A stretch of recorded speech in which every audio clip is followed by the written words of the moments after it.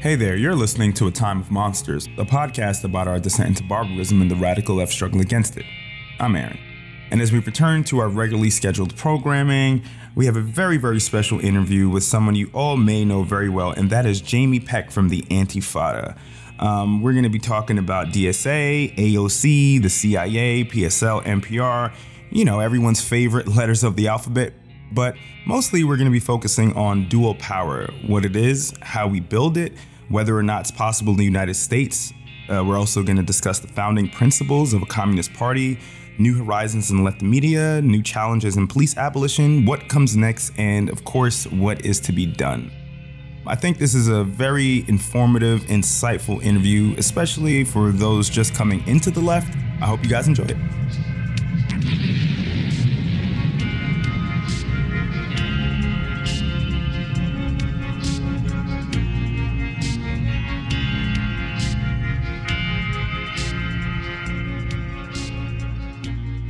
So what's up, Jamie?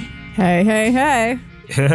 I've been excited for you to come on. This has been like a long time coming, man. Oh yeah, me too. I'm sorry I had to keep rescheduling it and stuff. Oh dude, me too, man. Like life happens, especially now with I know the vaccine, but just COVID and kind of going into this getting out of seasonal depression, winter like seasonal depression, and getting into spring seasonal depression. You know what I mean? So that's kind of rough. I'm lucky enough to not have that, but I sometimes do get depressed about the things that are depressing in my life. And It really gives me respect all over again for people who have to navigate that. Plus your brain is sabotaging you. Yeah. So fucking kudos to you, man. I think Tadia Woodtave in an episode said raw dogging reality. Mm-hmm. Like she doesn't understand how people do that. And I was like, yeah, I dig that. I feel that. So I was listening to NPR earlier today, and I bring this up, Aaron, because I feel like one thing we have in common is we're just sickos who like to hate read and hate listen to like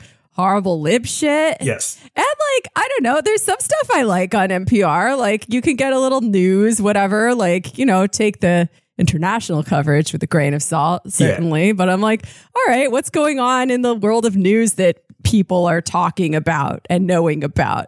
And sometimes you get news and sometimes you get like a weird fucking word game that they're playing because they think they're so clever. Yeah. And that's what I got today. There was like, oh God, they were like talking about, I forget the fancy word for it, but like when you spell a word backwards and it spells a different word, it's not anagram. A palindrome. And it's like an anadrome or something. An anadrome, okay. And they were talking about people who named their kids like other names spelled backwards. Why? Like this is the thing. And they were going over some of these names, and one of them, some guy named his kid Delora because that's Harold spelled backwards. And they were like joking about it gets better. They're joking about the parenthesis or the apostrophe in the name. And they're like, well, that's going to give some computers some trouble. Ha, ha, ha. I'm like, this is the whitest shit ever. Like, oh no, an apostrophe. It's like fucking Y2K all over again.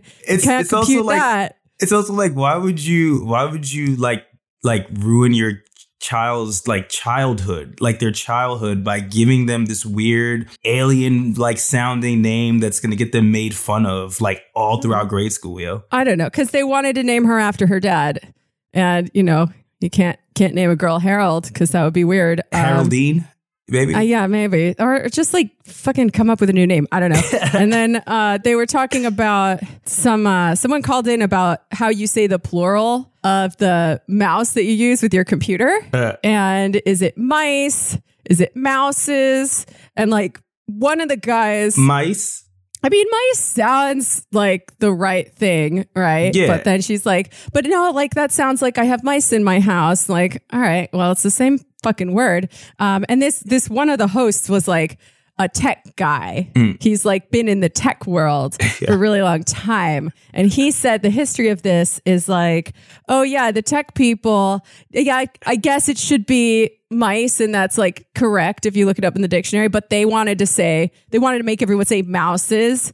And so like that's correct too somehow, because they like enforce their weird version of language on everybody. Yeah. And he's like, this is what I love about tech people. They just love to goof around. And I was like, Jesus Christ. That doesn't sound like goofing around. That sounds like tyranny. Like you're imposing, like, you know what I'm saying? Like the tyranny of vocabulary and semantics to people who do not give a shit. Mm-hmm. That's right. Yeah. Now everyone has to be confused about it fucking forever. But that's just our new overlords. You know, they think they're goofing around and they're doing tyranny. That applies to many things in tech. Exactly. I mean, in tech, and I mean, just especially why I had this conversation with you is because, I mean, the tech industry is definitely like, these are our future, well, current, like master, like, you know, like our overlords. But there's definitely like, you know, the capitalist class, like writ large.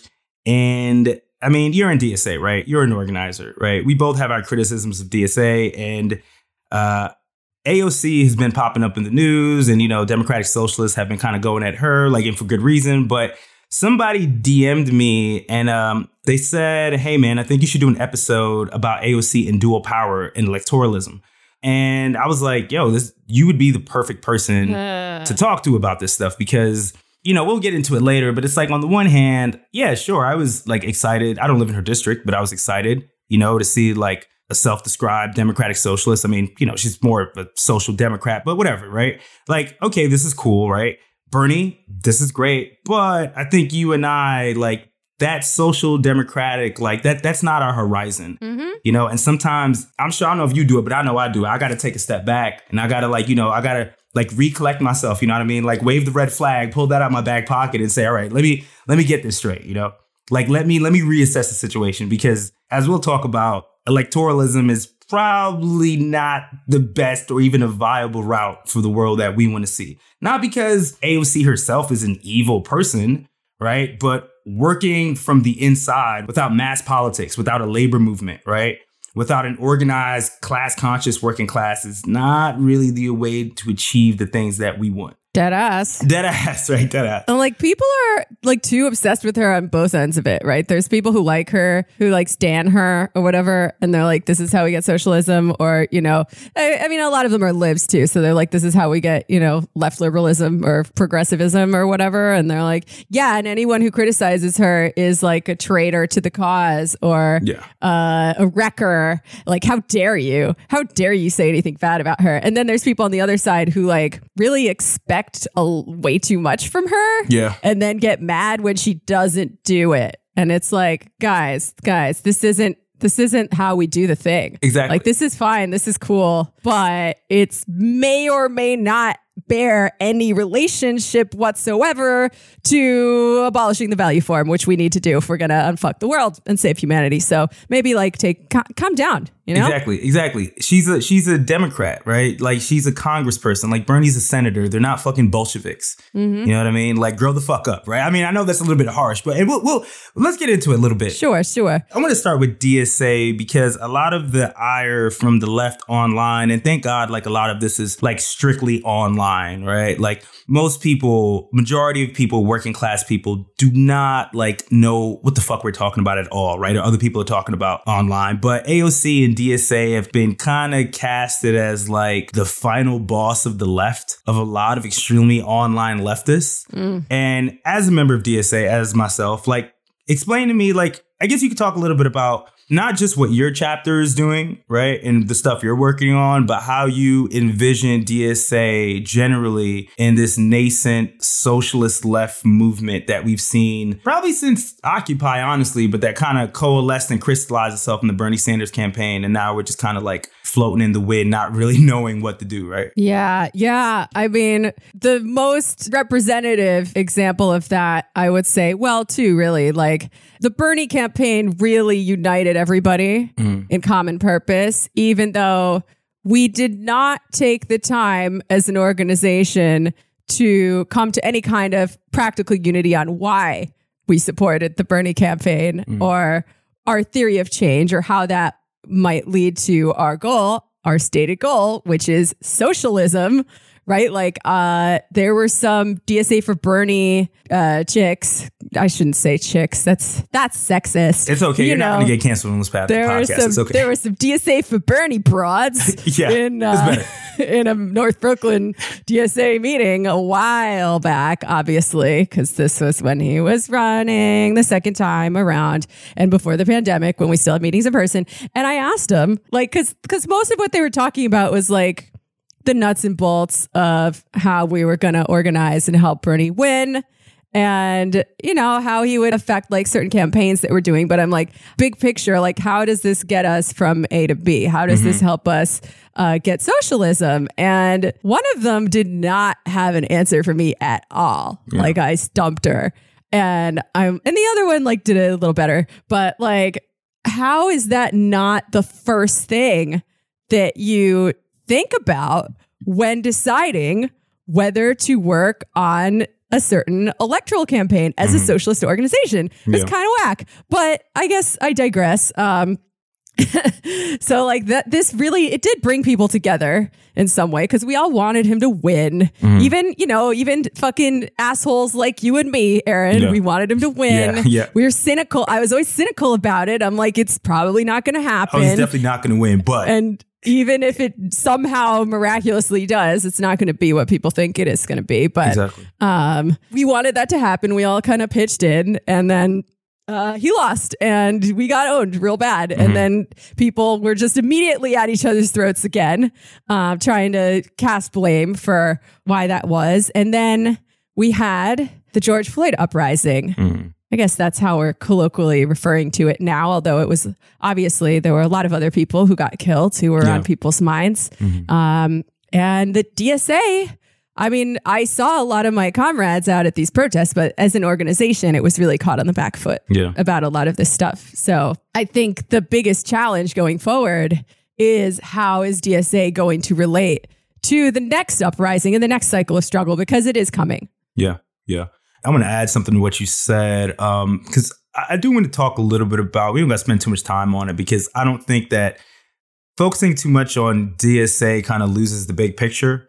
And I think as Marxists, I think it's not necessarily approaching things like ad hoc or like as they like arise, but also that this organization might not be and it probably isn't, most likely is not. I don't think it is. It's not going to be the organization that's going to like, pave the way for revolution, right? For increasing class consciousness, right? Like, it's just something that exists right now, right? And we can't see what will happen beyond it until it happens and we do the work to build that. You know what I mean? Yeah. I mean, TBD, but I really think the vanguard right now is not anyone carrying a DSA banner. I think it's the people who looted and rioted and burned down police precincts and smashed up cop cars. And Agreed. I don't know how many of them are currently members of the Democratic Socialists of America, but probably not a lot. And like, how does an organization like DSA relate to that? Knowing that there's a certain degree of spontaneity involved and illegality involved. And like, we're not even going to be able to begin to figure that out as long as we've got like people who work at NGOs and people who want jobs in the Democratic Party and people who want to be like sort of this new left wing, this new progressive machine, this new pressure group within the Democratic Party. Like, that's not going to happen. Like, even this like weak ass resolution about creating an anti-fascism working group, which I don't believe that there's been much progress on this since it passed at the convention. But even this resolution, which I like critically supported, like I didn't think it was really gonna do much, but I was like, you know what? Let's let them try and see. Like, I'm not gonna work on it probably, but I would love to see what people do with this. Even that was controversial because there are folks in DSA who don't want the organization to be associated with anything even like accused of being a paramilitary wing. And it was right around the same time that there was all that fear mongering about Antifa. Yeah. Well, like, I think the problem, one of the main criticisms that I have with DSA is like, you sent me this article from Regeneration Mag titled Everyday Ruptures, Putting Base Building on a Revolutionary Path. And I'll put it in the show notes, but There's this really interesting, I think they were talking about the Marxist Center, which I guess is like this collaboration or assumed collaboration of like autonomous collectives, I guess, throughout the country. I'd never heard of it before, but this is kind of an indictment, not just of the Marxist Center, this article, but I think also like organizations like DSA. And in the beginning, the writer talks about an apolitical approach, right? And I thought that was very interesting. And by apolitical approach, it's focused narrowly on organizing the unorganized and base building, but we have to go beyond that, right? Like, if you're not able to like connect that base building to like people's actual material lives, you know, you lack a politically coherent sort of message, right? And you have all these autonomous collectives that are just responding as like crises pop up.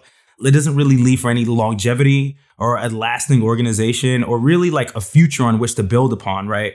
When the time comes, right? And we'll talk about this a little bit later, right? When the time comes where the bourgeois, like capitalist, like class, the electoral system will have to be replaced by something new, right? Like a worker state, right? Yeah. I think that's one of DSA's main problems, man. I understand that people have a lot of criticisms with that because as much as my chapter and other chapters around the country did amazing, like mutual aid and amazing things, like with, you know, especially with tenants unions during the crisis and during the uprising, it was sort of like there's still no cohesive message, you know?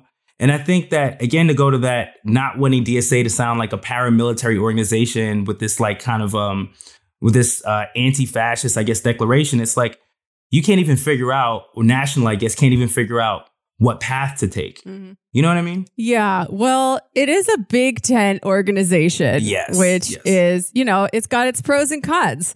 Like I came into the left probably through one of the smaller tent kinds of networks that exists. I'm talking about like some friends, some comrades of mine who I knew through my now ex-husband, what I might call the New York City ultra left. And I was like, wow, they're not even trying that hard to include me. And like, I'm Sean's girlfriend. Yeah. Like, they really didn't seem to have that much interest in building a broader coalition whatsoever. Yeah. And that's got pros and cons, you know, like, you know, everybody, you trust everybody, you keep it tight, and you have like a kind of political, practical, and ideological unity that is, you know, makes things easier. But then, you know, it's bad because you need more people. So exactly. Then I joined the DSA and kind of had the opposite experience, right? Because there's almost 100,000 DSA members nationwide, I believe, last time I checked. Yeah. But it is a really just written with contradictions. And I wrote a little bit about this in my my article that I wrote about the convention a few years back. I think I sent it to you. Yeah, you did send it to me, and I'll link it in the show notes too for people to check out. Sure. I mean, it literally has everything, like from people who are basically liberals, to like anarchists, Marxist Leninists, non-denominational communists, to the point where like when some hilarious person at some sort of ultra left gathering decided to take a pretend picture, like where they made a banner.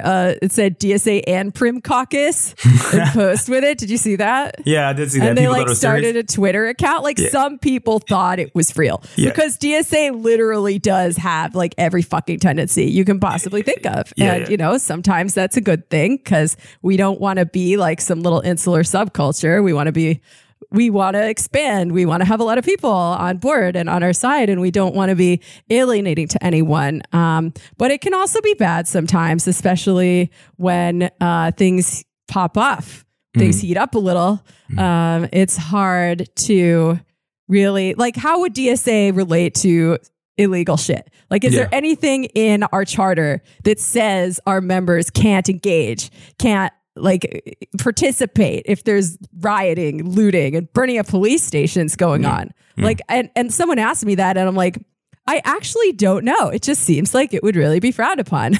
Yeah, I mean, for them to even comment, right? For them to even, I mean, even as like, because definitely like when I'm chilling with my comrades, you know, we're having beers and stuff, like, you know, we're casually talking about like the potentiality for violence. Not that any of us are going to do it, right? But sort of kind of like, yo, what needs to be done, right? Like what's actually going to happen? I feel like DSA as an organization putting out a statement on their website about this, which is a serious level of engagement, would be frowned upon, right? Because after all, they're the democratic socialist of America, right? Mm-hmm. Right? They're trying to. I feel like DSA is like KFC at this point, in that it really doesn't stand for what it used to anymore. Yeah. It's an empty signifier that you can fill with whatever you want. Yeah. Hopefully communism. Yeah. But go on. Let me ask a question about party building then, because that's something that I was thinking about reading that article again that I'll link that you sent me, because like, again, DSA is like not, or I mean, PSL or Socialist Alternative, like none of these organizations, in my opinion, I can't see the future, right? I can't predict the future, but they just don't, the way that I view history and social movements, it just doesn't seem like this is going to be anywhere near even like an incipient form of some like revolutionary like class movement, right?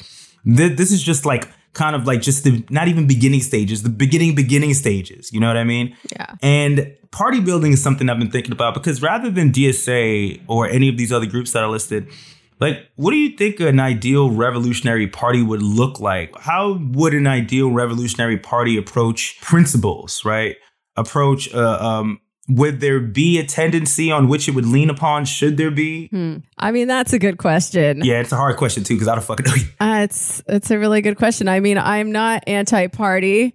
I'm not anti-organization. I think we certainly need organizational forms.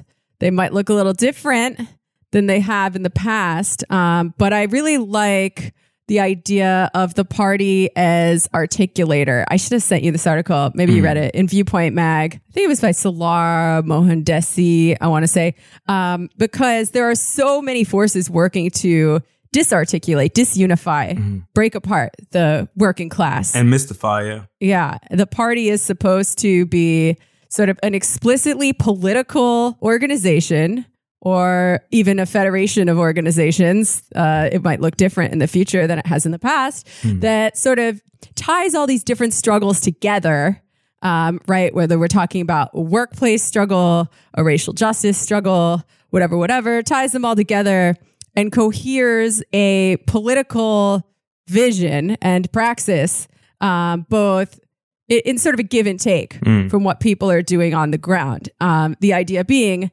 something like a labor union is not inherently any kind of communist project. It's like workers organizing for better wages at work, usually.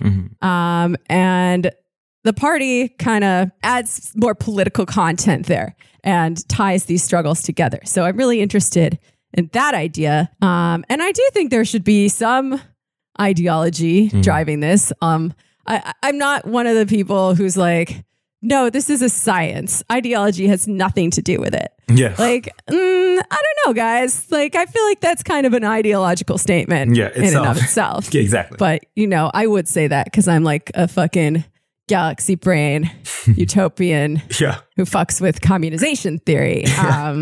But I was going to say, yeah, I mean, we need like certainly a strong anti-capitalist ideology, which I do think is starting to cohere. But that in and of itself, it's like, all right, what do we want instead? I think people don't talk enough about what communism actually means. Like I had a tweet the other day where I said I was trying to clarify some shit. There was some discourse. I feel like Megan Day tweeted something dumb about defund or something. I don't know. It's not important. But I was saying, abolitionists don't just want to replace the police state with the welfare state.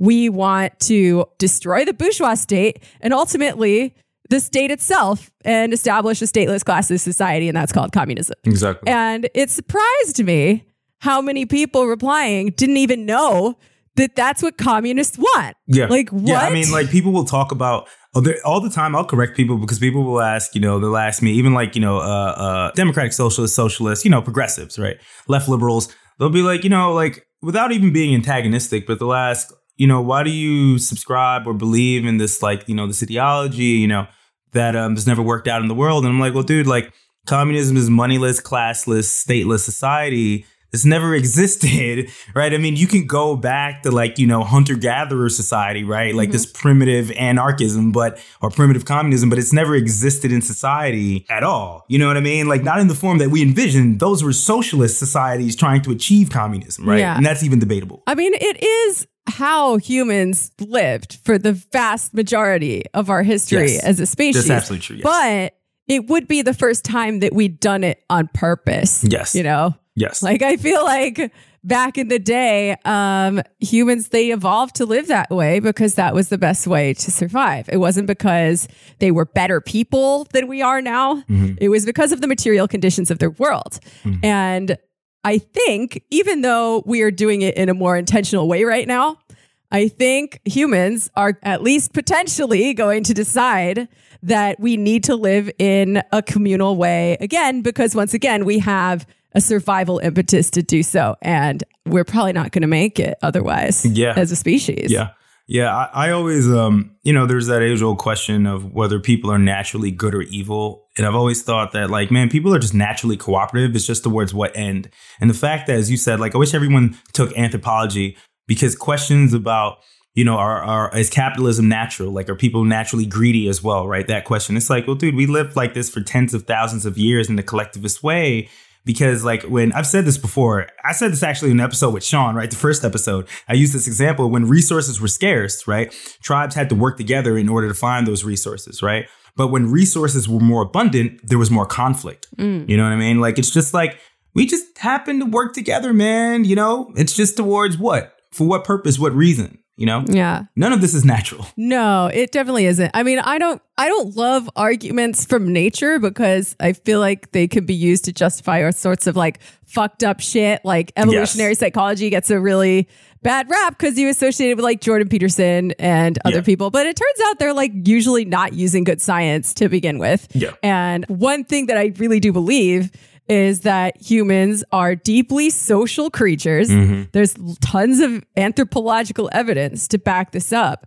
And part of why we're all so fucked up and anxious and depressed is because capitalism dissolves social bonds. Exactly. And we are alienated from one another and we can only relate to each other through the market.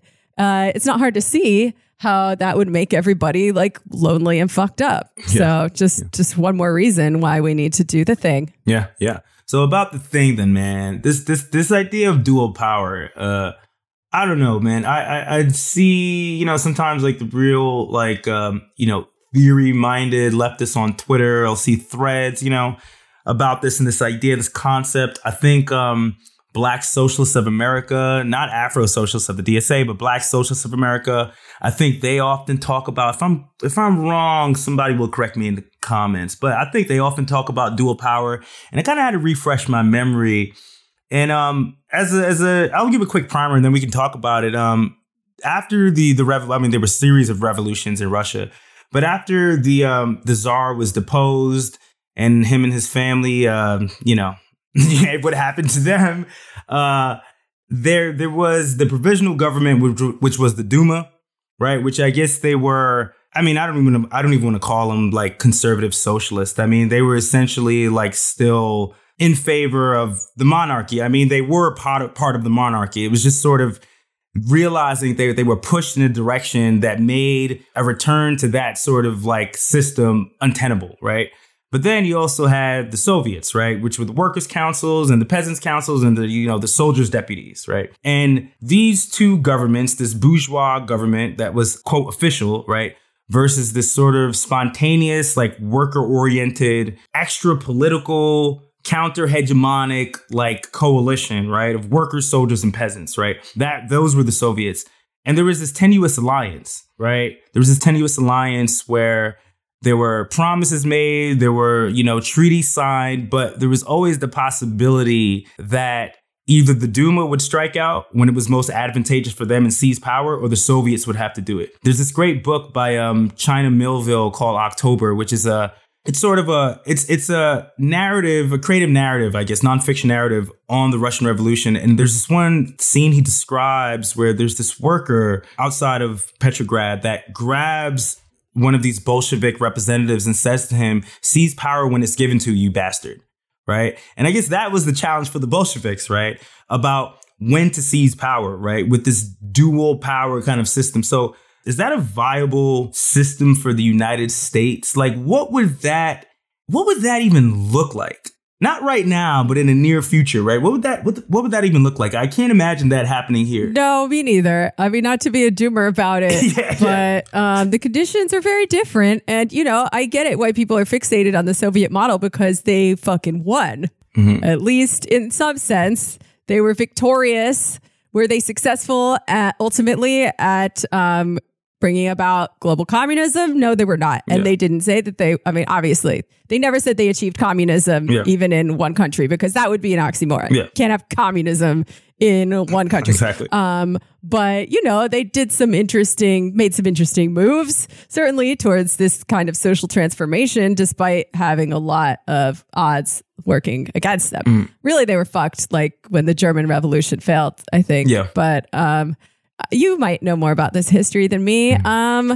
I don't know I don't really see that happening necessarily in modern day US. Like, one thing that is different is that the old system really was collapsing, right? Wasn't it Lenin that said power was in the street and we picked it up? Yeah. That unfortunately has not happened here, despite like very high levels of cynicism and disenfranchisement. Like there's half of the working class or more than that doesn't vote, or half of everyone doesn't vote. And that's disproportionately, the poorer you are, the less likely you are to vote. And people, like a lot of people don't vote because they don't think it's going to fucking do anything. Yeah. And they're probably right. Yeah. But they don't see any, like the government, I don't want to say people, they don't like it, but it has legitimacy in that it has power still, because there's like nothing challenging that power. So like people recognize that the existing bourgeois institutions we have, I mean, not everyone, but a lot of people recognize that they're bad.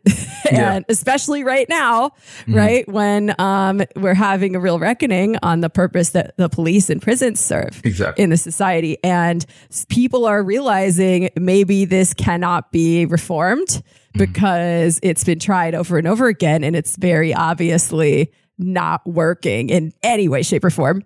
So we have that. But as of yet, we don't really have any kind of institutions of dual power or counterpower that I think could ultimately be part of a strategy for challenging the power of capital. Now, does that mean that we never will? Not necessarily. And I think we should still be trying to build these things, to be doing autonomous labor organizing, tenant organizing, get like some real mutual aid going that working class people could actually like rely on to get their basic needs met outside of the NGO sector, outside of the state, and federate them together into something kind of durable and lasting. Like, I think that would be a really positive step in the right direction. But I'm like not gonna hold my breath. And I feel like if things do go down, they're probably going to go down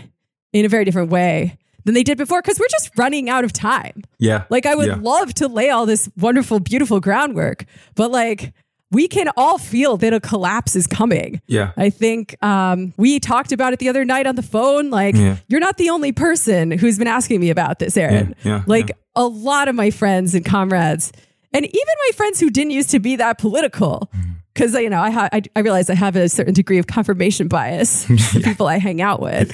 But like... But we're right, though. We're the adults in the room. It's true. It's true. And people are asking us. People look to us now to kind of answer some of these questions. I'm like, oh, what the fuck do I know? But I think maybe it was Andy. Maybe it was someone else. But I feel like it's something Andy would say. Was like, I think we're going to live to see the collapse, but not the revolution. And I was like, that's dark. Yeah. But like... My point being, we're running out of fucking time, but it's still worth doing. And like, another thing I should mention about these institutions of counterpower is they don't just serve, I mean, they serve many purposes, right? They serve to keep people alive, which is important over the course of struggle.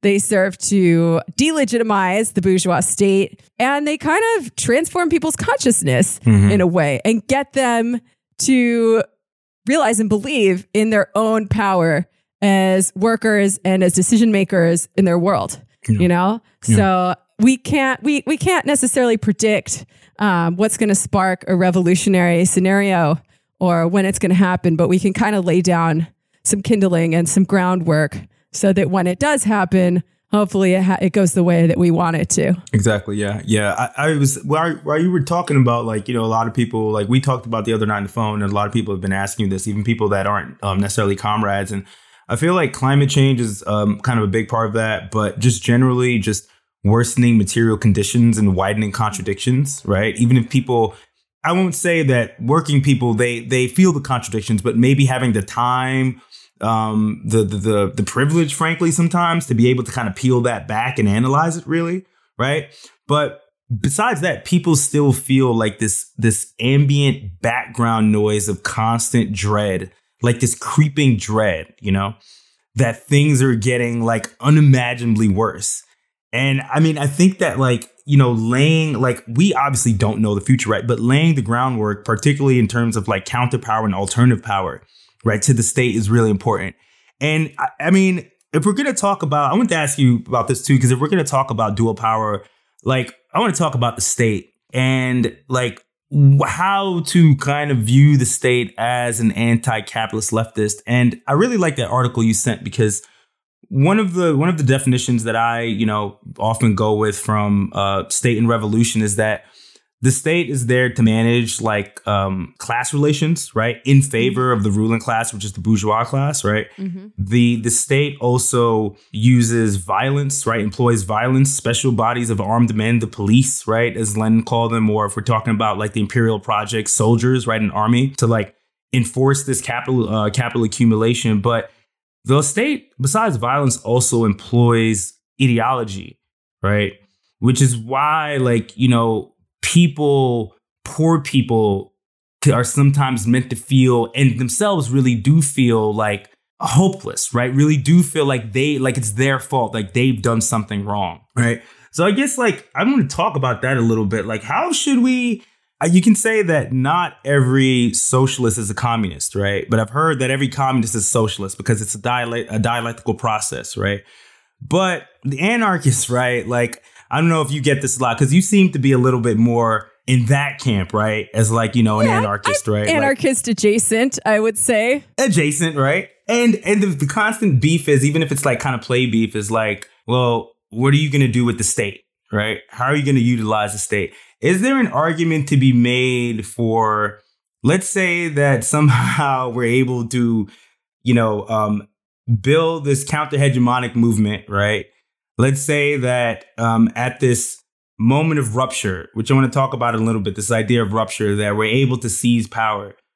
Like, what the fuck do we do with the state, right? Is it possible for the state to be anything more than the expression of capitalist hegemony, right? Is it that we take over certain essential state services, right? Put people in actual power and kind of allow it to wither away. Like, how realistic is that? I know all these questions are really hard, man, but the United States just seems like you're just chipping away at a mountain range. And there are these institutions that are just so intrinsic and endemic to the way this country operates that I don't really see how you can like co-opt them, right, for our ends. Yeah. You know? I mean, that's a pretty important question, I would say. I'll also say that it's probably not going to be up to me or you how it goes down. Yeah, but I do think it's important, to the degree that we have any influence, for modern day communists to learn from the past. Yeah. And, you know, reading State and Revolution, I liked it a lot. And I was like, you know what? That makes sense.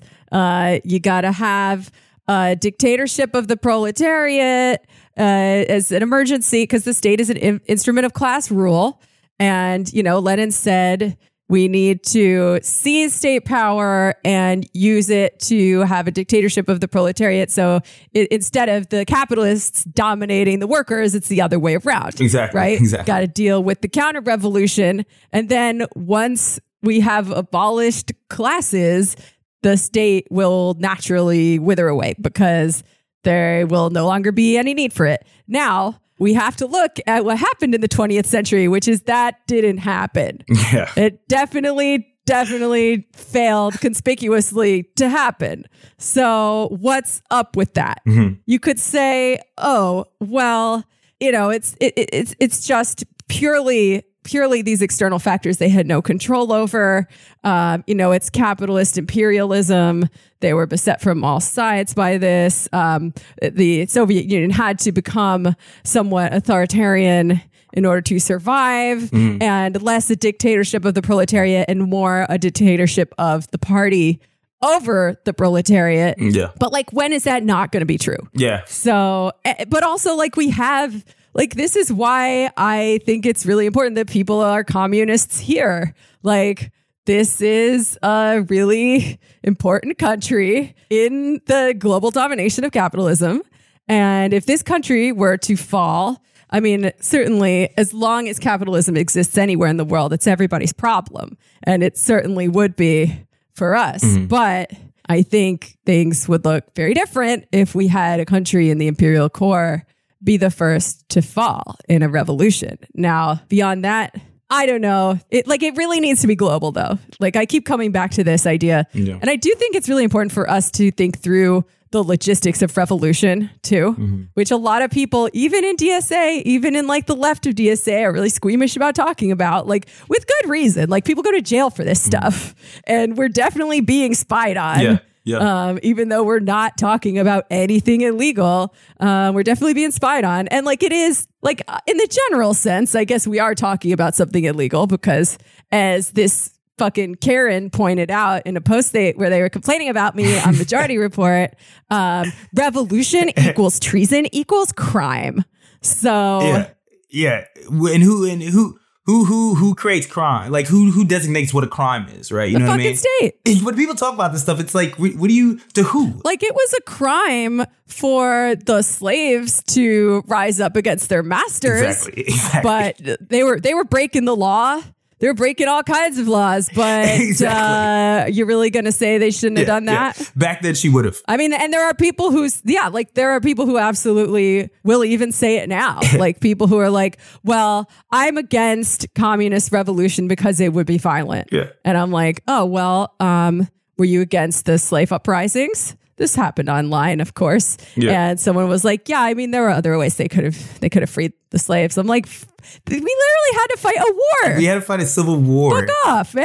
We put the Civil War off for 100 years after the importation of slaves, which was supposed to end at during, what was it? It was 1808 or some shit like that. It's in the fucking Constitution. That's when we were supposed to stop the exportation of slaves.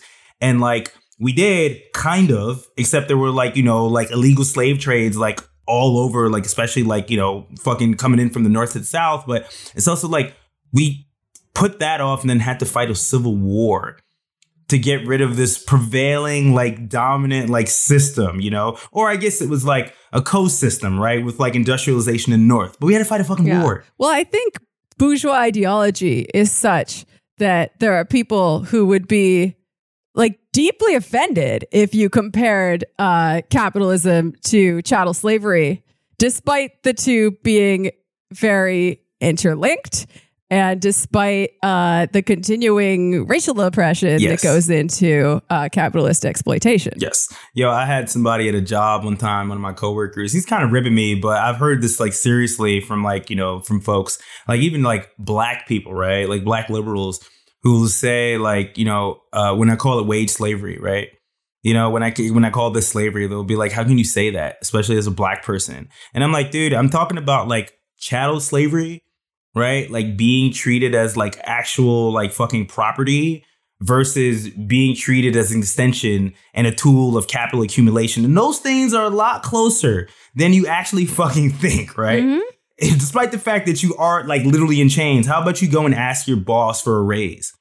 How about you go try to form a union with your coworkers at the grocery store, or the supermarket, wherever you fucking work, right? And let me see how that shit goes down. You know what I mean? There are people, reports from the Amazon warehouse in Bessemer, Alabama, which is mostly staffed by black and brown people. Yes. About how they're not allowed to go to the fucking bathroom. Yep. So I don't know, man. How much freedom do you really have at work? And how much freedom does the underclass have at work? Not that much. but I feel like I got off track of the question I was trying to answer about the state, as I often do. I think, okay, I'm not against a dictatorship of the proletariat. I think that's very important. And a dictatorship in the sense, like, it's kind of a weird translation, because like we think of like the colloquial meaning of dictatorship, and it's like, yeah, an authoritarian, like an authoritarian, like, autocratic ruler who rules forever. Yeah. But what Marx and Lenin meant when they said it was it's a temporary emergency kind of state of affairs, kind of situation, just to get the capitalists and the counter-revolution under control. And after that, we can move on to the next phase of social transformation. So yeah, it's $1 million question, right? Like, how do you form a system of governance that is strong enough to fend off the counter-revolution, but does not curdle and solidify into something bureaucratic and authoritarian, that is, very hesitant to give up power?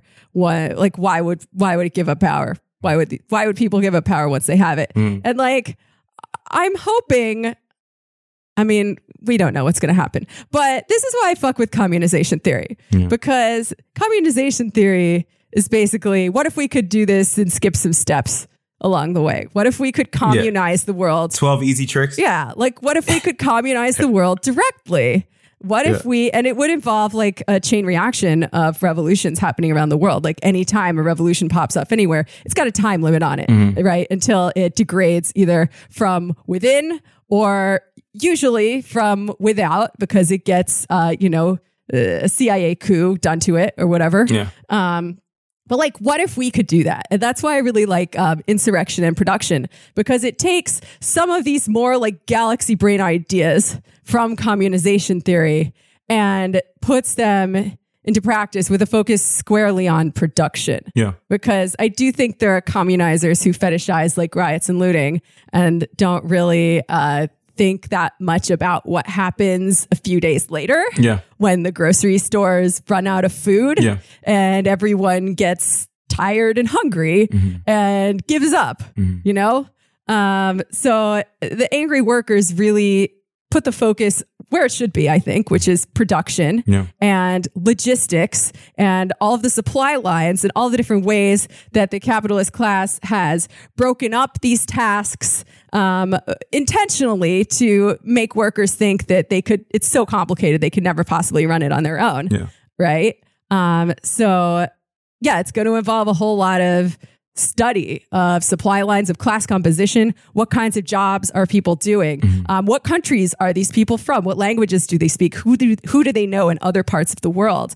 And like, where does the food come from? Yeah. And if we could somehow manage to take control of the most important necessities, the most important supply lines, I think the working class would go along with it. If we're like, oh, join us because it's the right thing to do. We don't have a plan for how we're going to feed you. Yeah. That would be like a much bigger ask, I think. But the idea is, by communizing the world directly, you can skip the step. You can create the irreversible, as the Invisible Committee said in First Measures of the Coming Insurrection.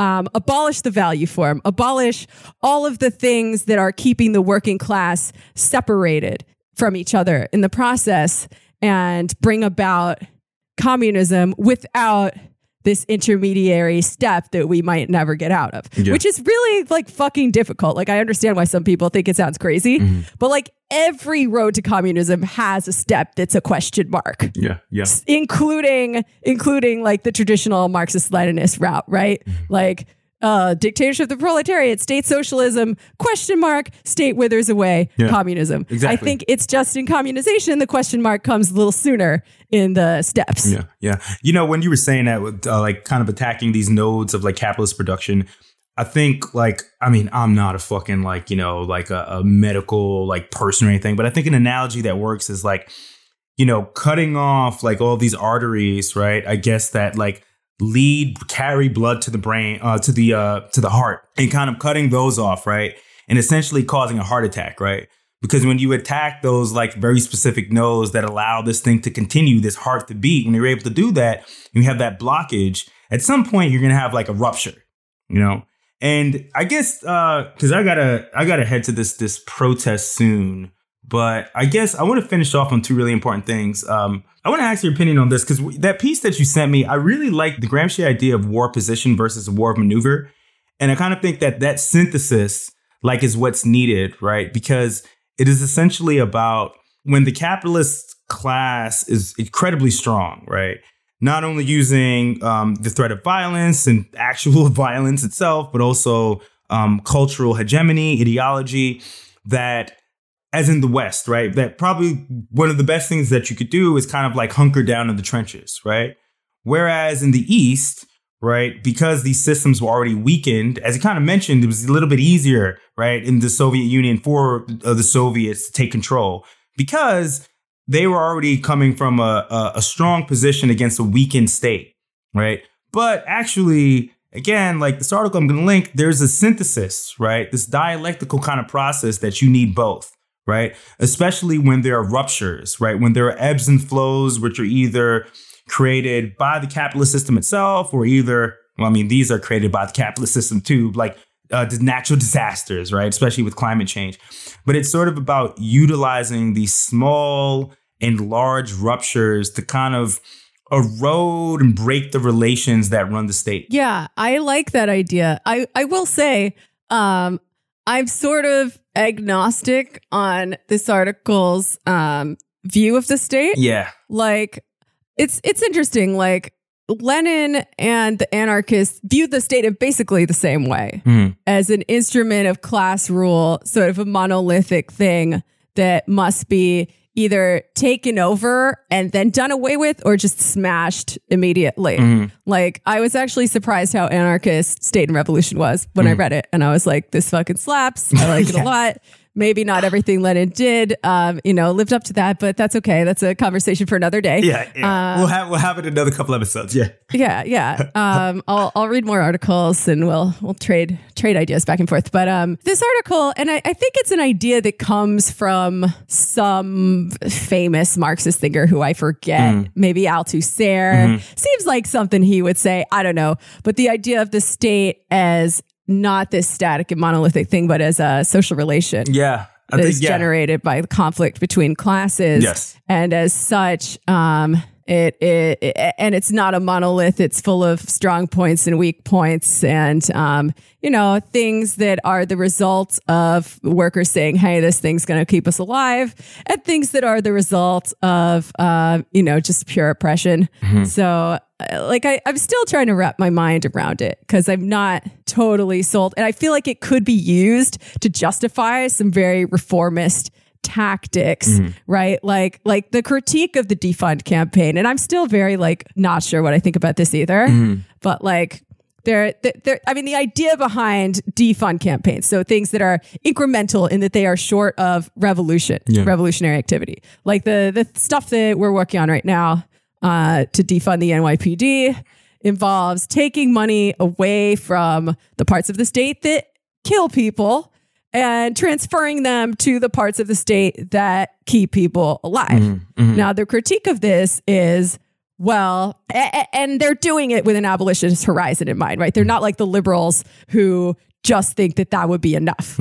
But they're hoping that leads us, connects up the present with an abolitionist future. The critique of that is several different things. But I mean, one critique is that these other organizations like the welfare system, the public housing system, food stamps, all these things are also very carceral in their orientation and used to police and surveil the lives of the poor. And racially motivated as well. Yeah, absolutely. Yeah. And anyone who's dealt with any of those institutions knows that is true for a fact. So the question is, does that make this not worthwhile, this incremental step? Or does it just mean that we have to do it in a way that somehow still delegitimizes the state as a whole and keeps our eyes on the Revolutionary Prize? I don't have an answer to that. Yeah. But I am I've heard good arguments on both sides, and we've hosted a number of people with varying opinions about this on the Antifada podcast. Yeah, I think that one of the best kind of arguments against reforms for reform's sake, right, is the idea that these reforms can start to institutionalize themselves, like they kind of calcify. Because the reason for the reform in the first place is that it's the co-optation of radical energy and a radical movement, right? I mean, we saw this throughout the 30s and the 70s in this country, right? And how these movements were diluted of their radical energy and then turned into state social programs and services that were then means tested heavily, right? And racialized in such a way that one has to ask themselves, right, is the horizon even in like a socialist state, right? Is the horizon just social programs in a welfare state, right? That can also kind of sour and become as punitive, right, as the liberal forms before it? Mm-hmm. Or is this just kind of this intermediary like way to kind of cede more power back to the people, right? Until like they are the ones themselves that are like not just kind of weaning off of like the government, right? The nanny state, but they are the ones themselves in their own autonomous like zones facilitating these programs, right? For people, you know? I mean, I think it's an open question, to be perfectly honest with you. And I'm jealous of people on both sides who think that they have the answer. I really am. Maybe I just need to just stop talking to half the people I know, and then I'll be like really sure of myself. Because, you know, most people's opinions are just like an aggregate of all the smartest people's opinions that they know. And like, I don't think I'm special in that sense. But like, I do think it is really hard to predict this stuff. And like, okay, to bring in something that may or may not be related, I think I don't mean to keep shitting on Megan Day here. I'm sure she's a very nice person. She gave me a cigarette one time at the socialism conference. Hey, comrade. Thought that was very nice of her. Nice. Was it a menthol though? Because I hate menthols. Like, if it was not. It was not a menthol. Okay, thank God. Because like, if I'm out of cigarettes and I ask someone and they have a menthol, and I'm like, God damn it, man. Okay, fine. I guess beggars can't be choosers. I'll take the shit back. You know, I don't mind a hint of mint, but I'll say, all right. She was getting like, I don't know if it was a ratio per se, but people were like mad at her for tweeting about how. Like, because the support for the Black Lives Matter and the support for these movements has gone down since the beginning, since the height of it, which is something that we need to reckon with. And I think she was wrong in her conclusion, but she was right to be trying to reckon with it when she said, well, I think it's because defund is a bad slogan and it's too easily confused with abolish. Jesus. And everyone thinks you're trying to abolish the police and they get turned off.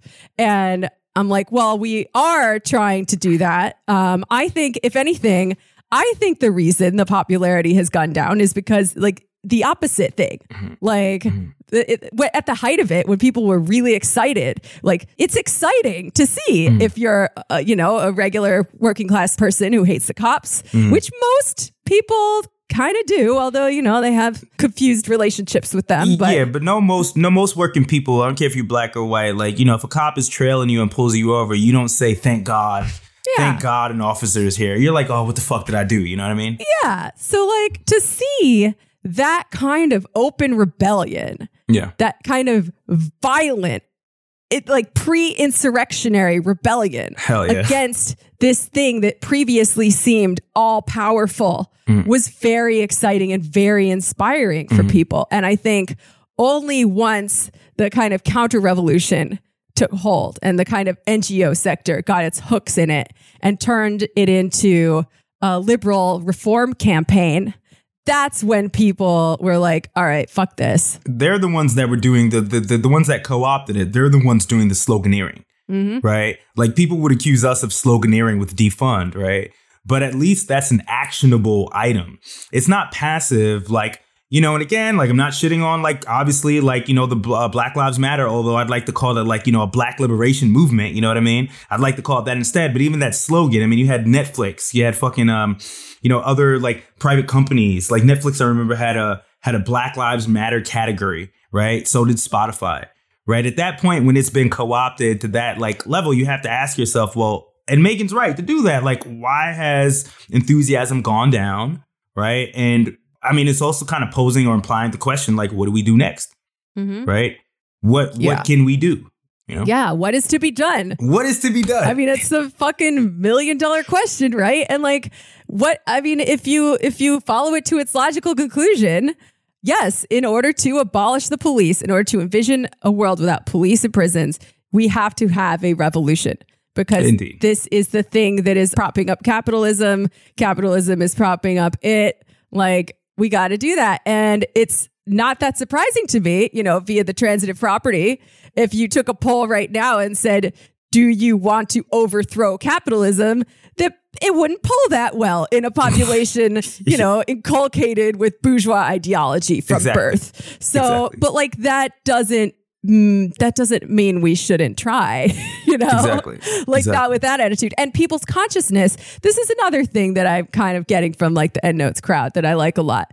Or my friend Jared at Heartcrackers has written a lot about this. People's consciousness can be transformed over the course of struggle, and how they finish might not be how they start. And we've seen many examples of this throughout history. The example he likes to use is, there were Northern whites who fought in the Civil War on the side of the Union. And going into it, they had some attitudes that we'd probably consider problematic or racist. They were like, we're fighting to keep the Union together. By the end of it, they were like singing songs about how they freed the slaves and how that's great. So like, what happens in the course of that? What kind of transformation of consciousness? And I think the same thing could be true of somebody who goes to a riot because they're like, I just want to get some shit for myself. Yeah. And what are they going to be like on the other side of that? I don't know. And I would love to like follow up with some people who've engaged in these kinds of activities, because, I think it's really important to know what the proletariat is thinking, what people are, what's on your mind? Yeah. Because I really think it's a similar kind of thing. It's got the building blocks for something very transformative, even if people don't realize it at first. And even if they're not going into it saying, I'm doing this to defy the basic logic of the market and capitalism. Yeah, I'm doing this to overthrow the hitherto existing order. Like, no, dude, I just want a fucking TV, and that's fine too. Actually, I want to link this to, since you're talking about it, I really want to link that Spring Breakers episode you did with a friend of the show, Jake Flores, because like sort of like this idea that like, yo, like fucking stealing TV and looting shit and like, like wilding out on like a beach. I mean, amidst the pandemic, yes, sure, okay, you know what I mean? But still wilding the fuck out and saying like that girl said, like the police can't stop us. That's pretty fucking badass, yo. We need that energy. Keep that energy for the revolution, please, yo. I gotta say, and like it's an open question whether something like Spring Break could produce the same kind of consciousness as something like police killings. Yeah. But you know what? You never know. Anytime I see a mass of proletarians defying the state so flagrantly and joyfully, I got to pay attention. Exactly right. So JB, to close out, I want to ask you, this is so much a question as sort of more of a closing out. Like, I want you to like talk about this a little bit. So you were on the Majority Report as a co-host for a couple years, and you've exited that position. And I don't want to so much ask you about that and what happened, but more so, well, two things. More so, what do you think is the role of independent media, right? In cultivating some sort of revolutionary culture, right? That isn't just about raising class consciousness, but I mean, truly in all the ways that culture touches people's lives and brings them together, like how independent left media can do that. And secondly, what are your plans next? What are you doing next? Well, that's a very good question on both fronts. Yeah, we talk a lot about this at the Antifada, right? Because just getting on YouTube or a podcast and saying your political opinions doesn't necessarily mean that you're part of a leftist revolutionary project. Exactly. Right? We're doing this within a capitalist framework. We're all siloed off into our own Patreons, competing with one another for subscribers. And the people who are listening, maybe it makes them feel less upset, less alone in their alienation. But it doesn't necessarily spur them to act. And it doesn't necessarily connect them with one another in any kind of meaningful way. Like, oh, we're all fans of this show. I'm sorry, that doesn't fucking count. Exactly. Like, I have pretty high standards for what I mean when I say community. Like, we really need to break these bonds of capitalism and reform new ones. So, like, we talk about this a lot. How do we do something that actually helps rather than just personally enriching ourselves and making people feel more comfortable in their alienation, just like religion or anything, any opiate of the masses. Podcasts perhaps are the new opiate of the masses. I don't know. And it's very hard to do that when you're not connected to any kind of real movement or party. Like a lot of people making leftist media, I don't want to call anyone out, but they don't even do shit in the real world. They don't do shit, bro. They don't do anything, but they tweet. have, and like, what's up with that? I mean, I'm not saying that I'm like the best organizer, but like, at least we fucking do it. So props to us for that. I mean, yeah, props to like anyone out there, man, because I again, like society, the spectacle, people know this is my hobby horse, but like that really does make me think that like radical politics cannot come from consuming radical content, right? Like instead of asking people to like go out and like talk to their neighbors, talk to their coworkers, like asking them to listen to this podcast, right? Asking them to watch this YouTube video. Sure, if, people are curious, and helping explain things to someone who is curious about what you personally believe in. Like, sure, I've had coworkers that if, they always see the shit that I'm wearing or the shit that I'm like talking about like offhand, and we'll be like, oh, like, what is socialism? What do you believe? And everyone's talking about politics nowadays, right? So yeah, sure, people ask me stuff and I recommend things, but that's not the same as like organizing like, with like your fellow tenants, or organizing with your coworkers for a union, or like, talking to your community members about like police violence, or maybe the fact that there's not a fucking supermarket in our neighborhood, at least not for 10 miles. Like, posting is not praxis, right? I know people like that meme, but it's a meme because it's like not fucking praxis at all, dude. Yeah. You don't achieve anything by posting. Yeah, no, absolutely. And it's also like a very individualistic mode of engagement. Yes. That almost encourages people to behave in antisocial ways. Yes. And that's not good. I mean, I'm guilty of it myself. Oh, I'm super guilty of that shit. But like, I do think it matters a little bit, or I wouldn't be doing it. Yes. And I have heard from plenty of people who said, oh, I wasn't too sure about this socialism stuff. And then I listened to the Majority Report, and through that I found the Antifada or the Michael Brooks Show, and now I'm a socialist and I'm in a union and like all this cool stuff. So I think that it does happen, but we shouldn't like oversell it or mistake this for the most important thing. And I would also like to see us all become less atomized if possible. Yes. Like, what if, because I know everyone's like, I'm a personality and I'm always right. But like, what if we actually got together as leftists in media who want to unfuck the world? And what if we got together with, I mean, I'm describing the party now, right? But the people doing all these struggles. Yeah. And what if we decided, what are our strategic priorities? What do we think about this thing? What do we want to be pushing right now?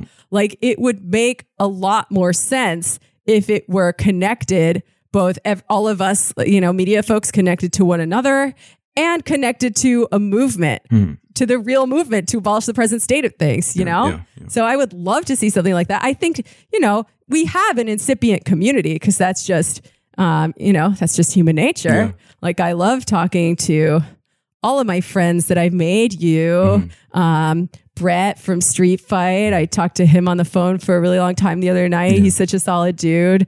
Love the Street Fight guys. Andre. Hell yeah. Who else am I friends with? Virgil. Love that guy. He's my special party boy. Oh, yeah. Shout out to Virgin. And the Trillbillies. Oh, yeah. Obviously, everyone at Trillbillies and Pod Damn America. I could go on. Yeah. So it's nice to feel like we at least have a community for ourselves, but we really need to be setting the bar high and always asking ourselves how we can do better and how we can become more rooted and connected in the practical activities of the left and of the class. Yeah. And like, you know, I'm not going to beat myself up because like there's only so much that I can do about that personally, but we have to try. Yeah, we have to try. We do. So Jamie, what do you have planned next then, man? Speaking of we have to try, right? And kind of creating like this kind of grounding, right? Rooting oneself, right? Rooting ourselves, right? What do you got planned next? Well, that's a really good question, Aaron. Yeah. And I know you know the answer to it. I do. Because you and I are working on a new thing together with our pal, Andre. And we should be doing some test streams pretty soon. Yes. That everybody can watch and be nice because, you know, we haven't been doing it for very long or at all yet. Yeah. But I feel like it's going to be good. I don't know. I'm like also just like saying yes to a lot of stuff right now. Yeah. Like going on other people's shows, seeing who I vibe with, trying to stay busy. I'm not getting paid for any of this stuff, which is not yet, Jamie. Not yet. Gonna have to. Well, I'm not calling you out. Yeah, of course. Yeah. No, I know, but yeah, I know. I mean, you did a huge solid for me when you read the fucking Obama book and talked about that. So one hand washes the other. Exactly. And that's like the way that we have gotten around this like weird capitalist siloing that happens with Patreon and shit, which is like we all go on each other's podcasts and help each other out with our content. Exactly. But yeah, I'm just like saying yes to stuff. I don't know. I've been doing a little bit of co-hosting with Katie Halper. Gonna see if she wants me to keep on doing it or what. I don't know. I went on Central Committee the other day. Mike from PA's Twitch. He's got like a zillion followers now. It's crazy. Yeah, I heard, dude. And I used to think he was like kind of a boring electoralist, but he's like pretty based these days. Okay. I like his tweets. Yeah. We talk and like he clearly listens to my podcast, which is more than I can say for some people whose shows I've been on. It's such an awkward thing, like having somebody on who's never like listened at all. Right, them having you on, they've never listened to your show at all. I mean, I was throwing shade on Sam, but yeah, I'm sure there's been others. Yeah. No, at one point in time, like I kind of called him out for it, which is like, you know, he's like your boss. You know, you shouldn't expect your boss to be your dad as well. But I was still like annoyed that he'd never listened to a single episode of my show. Yeah. And he's like, if it makes you feel any better, Jamie, I haven't listened to Matt's show or Michael's show either. So what the fuck do you do? Do you just go home and watch MSNBC? Like, I don't understand. I mean, he's got kids. Yeah. Oh, yeah. He actually does adult shit. Yeah, that's true. He does adult shit. And I was like, fine. Understandable. But it was really nice to go on Mike from PA's stream and like realize like I'm like a puppy that's been kicked over and over again. I'm like, oh wow, you listen to my podcast? Like, yeah, he likes it. And a lot of people like it. It's good. Yeah. We work really hard on it and I think it's pretty good. So I'm like kind of regaining my self-esteem and my self-confidence a little bit right now in a way that I needed to do. But also like I took a little vacation with my best friend. Yes, you did. Spending some time with friends is always nice. Yeah. Saw a lot of friends actually because we road trip back up the East Coast. And like as my life has become crazier and crazier, I have been like, I mean, I already valued my friends, but I value them even more because like I know that I will never become a sociopathic media personality because my friends would not let me. Exactly. I won't let you, JB. Neither I or Audrey. And yo, man, like you were saying this earlier, but like, you know, your show, because I found Majority Report first and then found the Antifada through that. And like, you know, that show has been very formative. Besides, like, as a working class person working in kitchens in New York and Georgia, and then like actually like, you know, getting my hands in some organizing, like listening to like your show specifically has like helped me just be your better comrade, right? A little more thoughtful. You know what I mean? And I'm fucking psyched to work with you and Andre on this new project we got going, man. This is just going to be tight. Hell yeah. Let 1,000 YouTube shows and podcasts bloom. Indeed. Yeah. So Jamie, to close out, man, I know we've talked about it already, but where can people find you at? Plug some shit so people can check you out, although I'm sure they already know. All right. Yeah. You can find us at patreon.com/theantifada or wherever you get your podcasts from. Just type in the Antifada and it will probably come up. We also have a Twitch stream.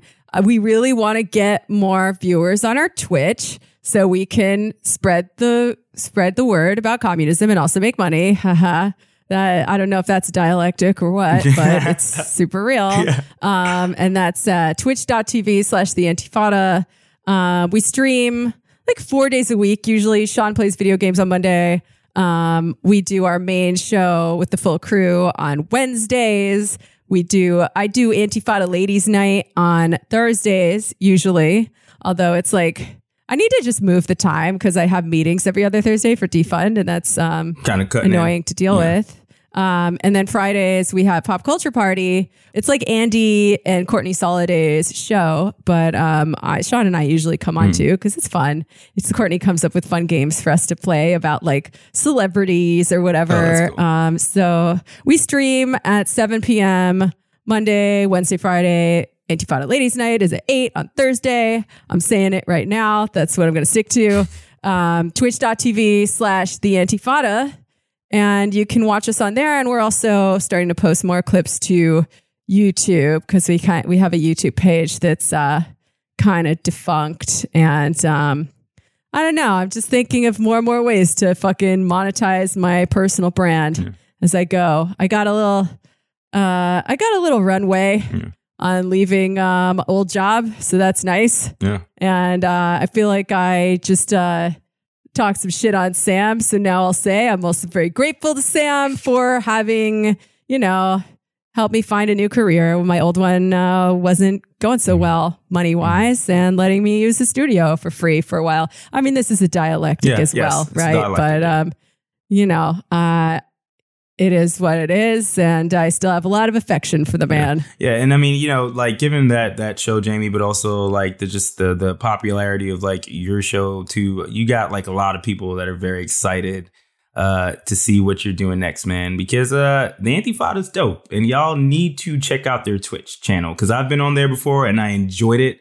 It was very, very fun. And yeah, check that shit out, man. Thank you so much. Yeah. All right, Jamie. Yo, thanks so much for talking to me, dude. Oh, anytime, comrade. This was a pleasure. It's a pleasure to talk to someone who, A, I'm friends with, but B, has, read the same books as me, and C, has novel things to say about them. So good job on all those fronts. Yeah, yo. Because, as I always say, I am a member of the dumbass left caucus. Like, all I can do is fucking read because I don't know shit. I mean, eventually you realize, oh, maybe I'm not such a dumbass after all. And that's true. That's where we get the galaxy brain. But I think, imposter syndrome can be good, right? Like, I'm more than halfway through Capital right now because I'm like, well, maybe once I've read this fucking brick, I won't have so much imposter syndrome. And you know what? It's true. I feel my brain growing every day. I put it down for a bit. I got to pick it back up. My brain is shrinking from not having read it, not having continued to read it. I need to read it. Well, once I finish, I mean, you're welcome anytime at my reading group. But once I finish, maybe I'll run another one. All right, sweet. Well, Jamie, thank you so much for talking to me, comrade. Hell yeah. Be safe at your action, whatever you're doing now. Yes. Try to be as safe as possible. I mean, I'm not expecting anything to happen, but you never fucking know. You never know.